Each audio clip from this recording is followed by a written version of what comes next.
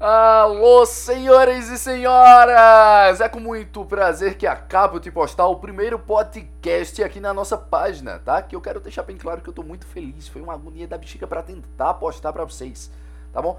Eu já quero deixar bem claro aqui que se você gosta desse assunto, desses materiais bem legais, eu peço que vocês se inscrevam, eu não sei se é se inscrever como no YouTube, ou sigam a página, eu não sei, ou baixem aí o podcast, tá?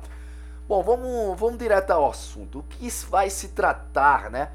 O nosso podcast, esse nosso canal de comunicação aqui. Bom, galera, eu sou estudante de biomedicina, tá? Da faculdade Unifavip Weiden. Eu ainda sou estudante, tá? Então vocês vão acompanhar meio que em tempo real o processo de estudo meu, tá bom? Então, como... Não entendi, Marcos. Como assim? Não sei se eu falei. Meu nome é Marcos Vinícius, tá bom? Como assim, galera? Eu já passei, eu já estou no quarto período agora, e eu já paguei muitas cadeiras, tá? Muitas mesmo. E diante o passar do tempo, né? Eu vou explicando para vocês meu método de estudo, eu vou passar aqui para vocês resumos para vocês estudarem, tá? Claro, os resumos não vão ser por formas escritas, mas vai ser por formas faladas, bem dizer assim, tá bom? Eu até agora, galera, tô passando em tudo, então não se preocupem, eu não vou passar informações erradas, tá?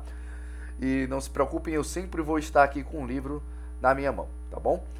Eu geralmente costumo eu faço algumas aulas de monitoria na faculdade, e eu costumo fazer algumas aulas bem dinâmicas, tá?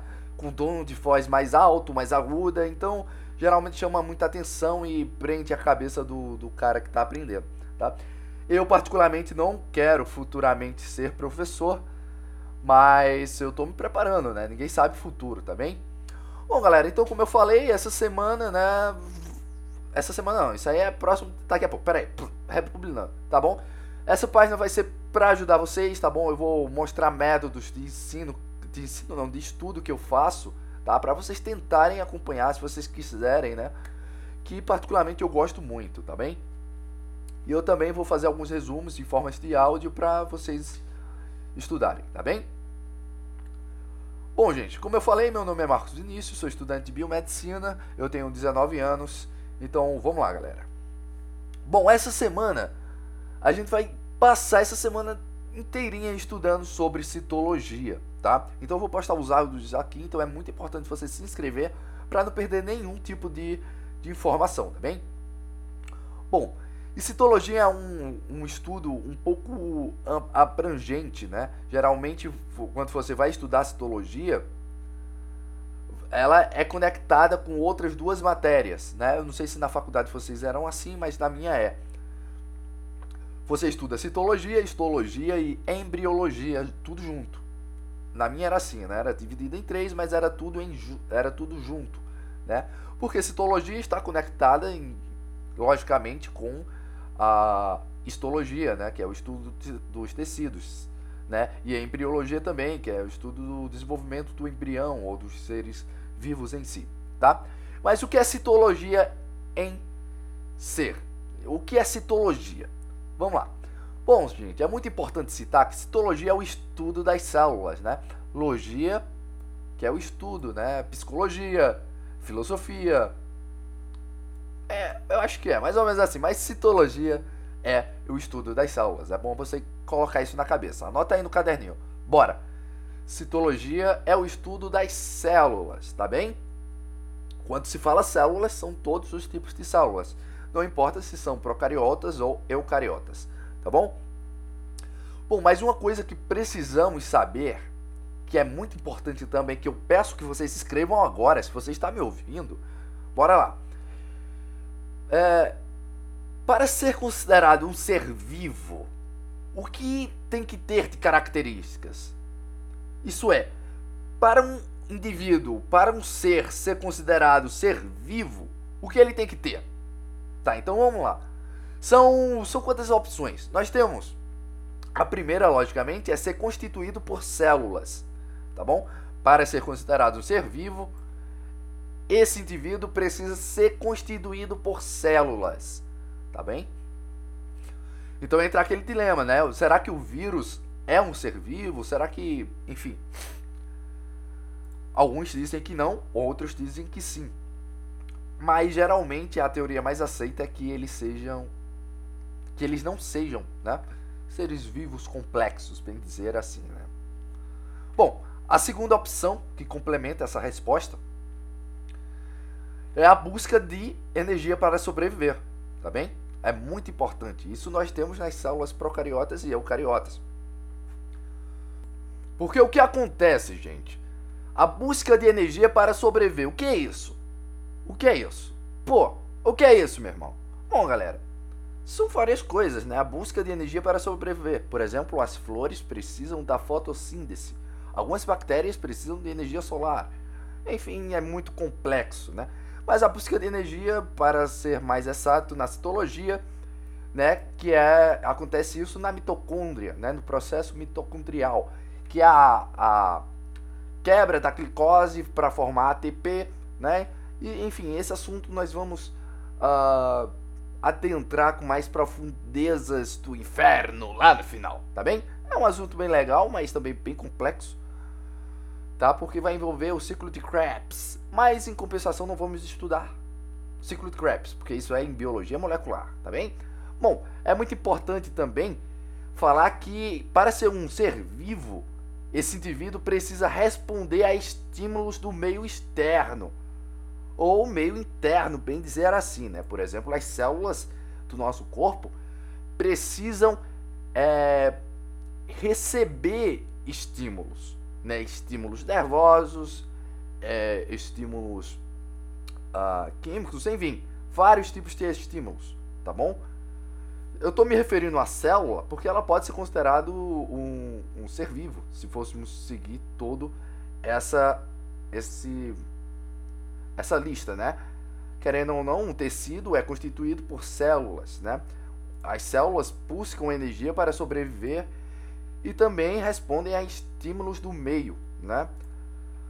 Bom, e uma coisa também que é muito importante é que para ser considerado um ser vivo, precisa se reproduzir, tá bem? Existem várias formas de reprodução, tá bem? Temos as planárias, com suas formas de divisão, tá bem? Mas também temos a meiose e a mitose, que é uma coisa muito interessante, tá bom? Escrevam isso aí. Meio de reprodução. Geralmente não, né? Geralmente as células em si possuem dois métodos de reprodução, né? Que é a mitose e a meiose. Tá bom? Que é muito, mas muito importante para você, tá bem? Para o ser vivo ser constituído, né? Porque já imaginou se as células crescessem, mas não se reproduzissem, né? E a questão é evoluir, né? Evoluir está no sentido aí totalmente literário também, né? O indivíduo precisa evoluir fisiologicamente, né? Precisa crescer, tá? Precisa sair do estágio 1 para o estágio 2, tá? Não é só viver no estágio 1 ali. Estão me entendendo, né? Bom, e é muito importante também, eu quero que vocês escrevam isso aí agora no caderno, porque geralmente não, acho que 90% das provas caem essas perguntas, né? Bom, é muito importante saber que de acordo com o número de células, temos uma definição, né? Por exemplo, os seres unicelulares, né? Unicelulares são formados por apenas uma célula, né? Bom, quais são esses seres unicelulares? Eu vou repetir para vocês, que eu acho que eu falei um pouquinho mais rápido. Vamos lá. De acordo com o número de células, galera, o número de células podem ser divididos em unicelulares, tá? Que são divididos em um grupo de células, uma célula, tá bem? Que nesse grupo unicelulares encontram as bactérias, né? As cianofitas, os protozoários, as algas unicelulares e as leveduras. E leveduras, sempre vai cair na prova essa palavrinha. Sempre vai cair na prova. Olha que vai cair bactérias, sempre cai bactérias. Geralmente todas as provas na citologia que eu fiz, sempre caiu essas duas palavras. Bactérias e leveduras. Geralmente caía também protozoários, é meio palavra, é meio difícil falar, mas geralmente caía bactérias, leveduras e protozoários. Então, o que são seres unicelulares? São seres que apenas possuem uma célula. E nesse grupo de unicelulares podemos encontrar as bactérias, né? Podemos encontrar as leveduras, podemos encontrar os protozoários, as algas, né? E algumas cianofitas, tá bem? Mas também temos um outro grupo, né? Chamado pluricelulares, tá bem? Que comporta todos os outros demais seres vivos, tá bem? O que sabemos sobre a pluricelularidade, que é o seguinte: muitas células, tá bem? Anotem isso aí, mas geralmente eles não cobram muito não. Eles geralmente perguntam sobre as células unicelulares, mas é muito importante saber sobre o que é pluricelulares, né? Então, pluricelulares é mais de uma célula, não é uma, é duas, é três, é quatro células, vocês estão me entendendo? Então, todos os outros demais seres vivos pertencem a essa classe, né? Então, nós temos o sapo, nós temos eu, nós temos você, nós temos o macaquinho, nós temos a zebrinha, tá bem? Então beleza. De acordo com a organização estrutural, escrevam isso aí também. De acordo com a organização estrutural, é bem importante vocês saberem isso, as células são divididas em células procariontes e células eucariontes, tá? Algumas pessoas falam células procariotas e outras falam células procariontes. Ambas definições estão certas, mas é bom ir pelo certo, né? Então, células procariontes e células eucariontes. Nós vamos agora explicar passo a passo aí pra você, tá bem? Pra você não ficar doido, cara. Poxa, a gente já explicou o quê? Unicelulares e pluricelulares. Eu espero particularmente que você tenha escrevido, cara. Porque senão, cara, não tá servindo pra nada, velho. Pega o caderno aí, ou anota no próprio celular aí, no bloco de notas, tá ligado? Vamos lá. Vamos começar pelas células procariontes. As células procariontes. Bom, também chamada de células protocelular. O que são células protocelulares? Bem, são muito diferentes das células eucariontes. Então já coloque isso aí. Já coloque isso aí no teu caderno, cara. Isso é uma informação muito importante. Porque se cair naquelas questões múltiplas escolhas, relacione 1 com 2, 1 com 3, com 4. Bem, então é muito importante saber isso. As células procariontes são células muito diferentes das células eucariontes, tá? Eu acho que, sei lá, cara, uns 60, 70% das células procariontes é diferente das células eucariontes, tá bem? Bem, e o que falar sobre as células procariontes a mais, né? A sua principal característica, qual é a principal característica das células procariontes, galera? Qual é a principal característica da célula procarionte? É a seguinte, é a ausência da carioteca, tá bem? Bem, o que sabemos da carioteca? A carioteca é uma membranazinha que protege o núcleo, geralmente nas células eucariontes, né? Que evita que o material genético dentro do núcleo se embale, se misture lá com o seu citoplasma, né? Que é muito importante, cara, tá bom? E outra coisa também, né? É pelo pequeno tamanho da célula procarionte. É muito pequenininho, cara. Muito pequenininho comparado com as células eucariontes, tá bom?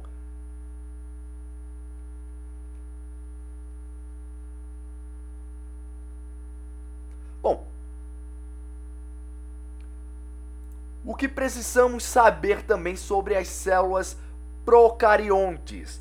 As células procariontes, né, são desprovidas de mitocôndria, plastídeo, complexo de Golgi, retículo endoplasmático e, sobretudo, né, não tem a carioteca, né? Ou se não, o cariomembrana, né? Então é muito importante vocês saberem disso. Então vamos lá. Vamos repetir aqui para vocês anotarem, que é muito importante, tá bem? As células são providas de mitocôndria. Então isso é, as células procariontes não possuem mitocôndrias, não possuem plastídio, não possuem complexo de Golgi e não possui retículo endoplasmático, tá bem? E outra coisa, não possui a carioteca, que é muito importante saber disso, tá bem?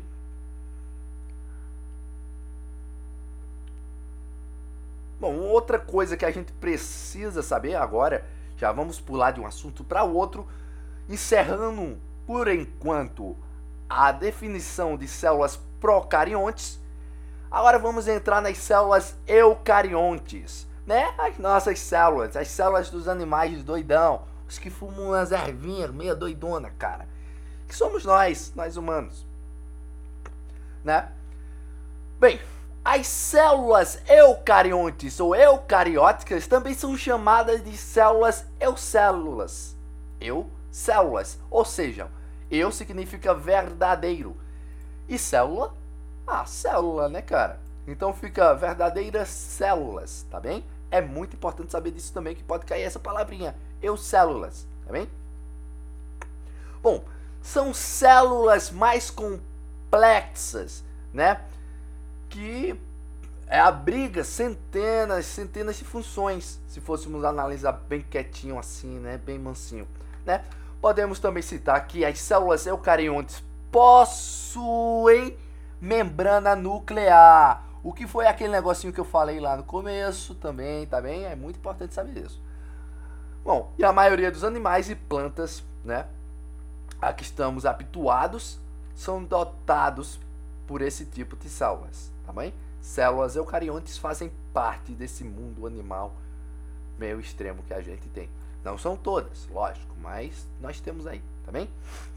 Ai, tô gripado. Bom, eita, embananei tudo aqui. Caralho?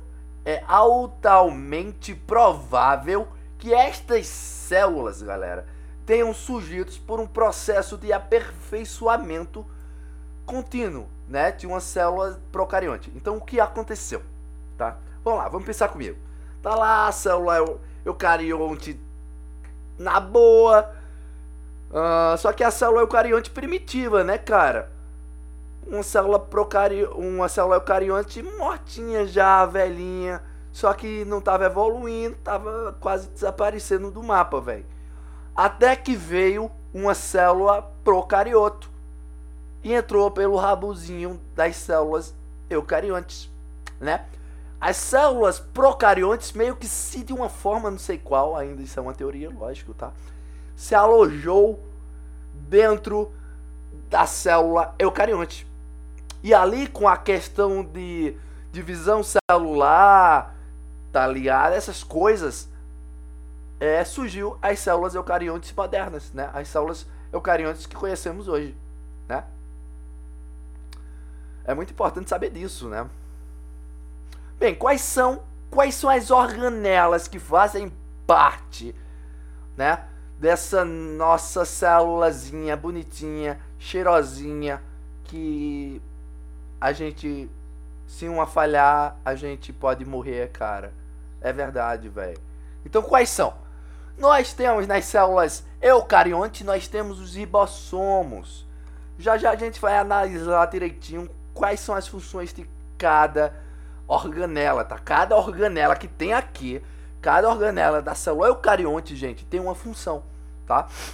Algumas são bem parecidas, tá? Como os ribossomos junto com retículo endoplasmático rugoso, né? O retículo endoplasmático rugoso tem um bocado de ribossomos soltozinho aqui, quase faz a mesma função.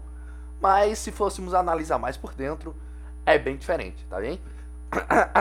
Bom, então nós temos nas células eucariontes, nós temos os ribossomos, nós temos o Golgi, nós temos os lisossomos, nós temos a mitocôndria, tá? A mitocôndria é muito importante. Geralmente em células possuem mais de uma mitocôndria e é uma das partes mais importantes da célula, tá? Sem a mitocôndria, logicamente, a célula não funciona, tá bem?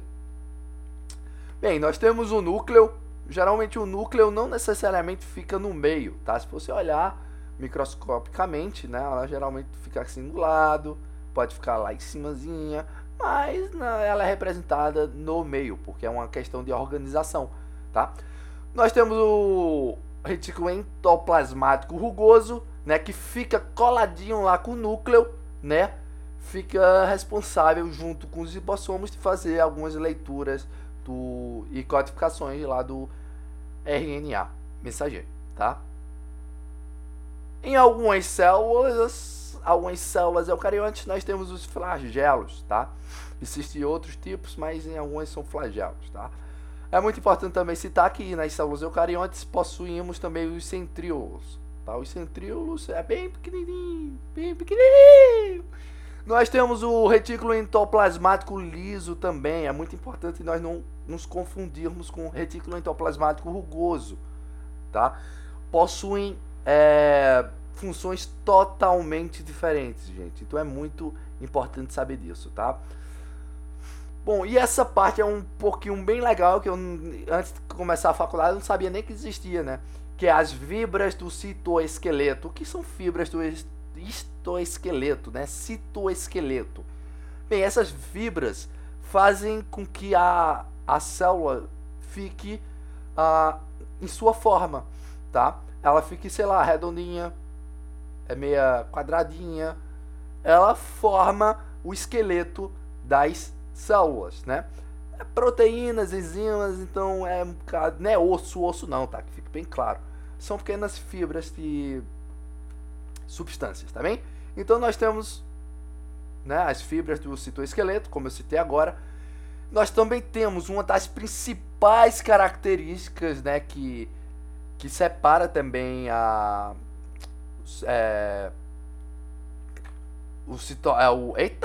o eucariontes com o procariontes, que é a presença da parede celular, né? A parede celular das células eucariontes é bastante densa, né?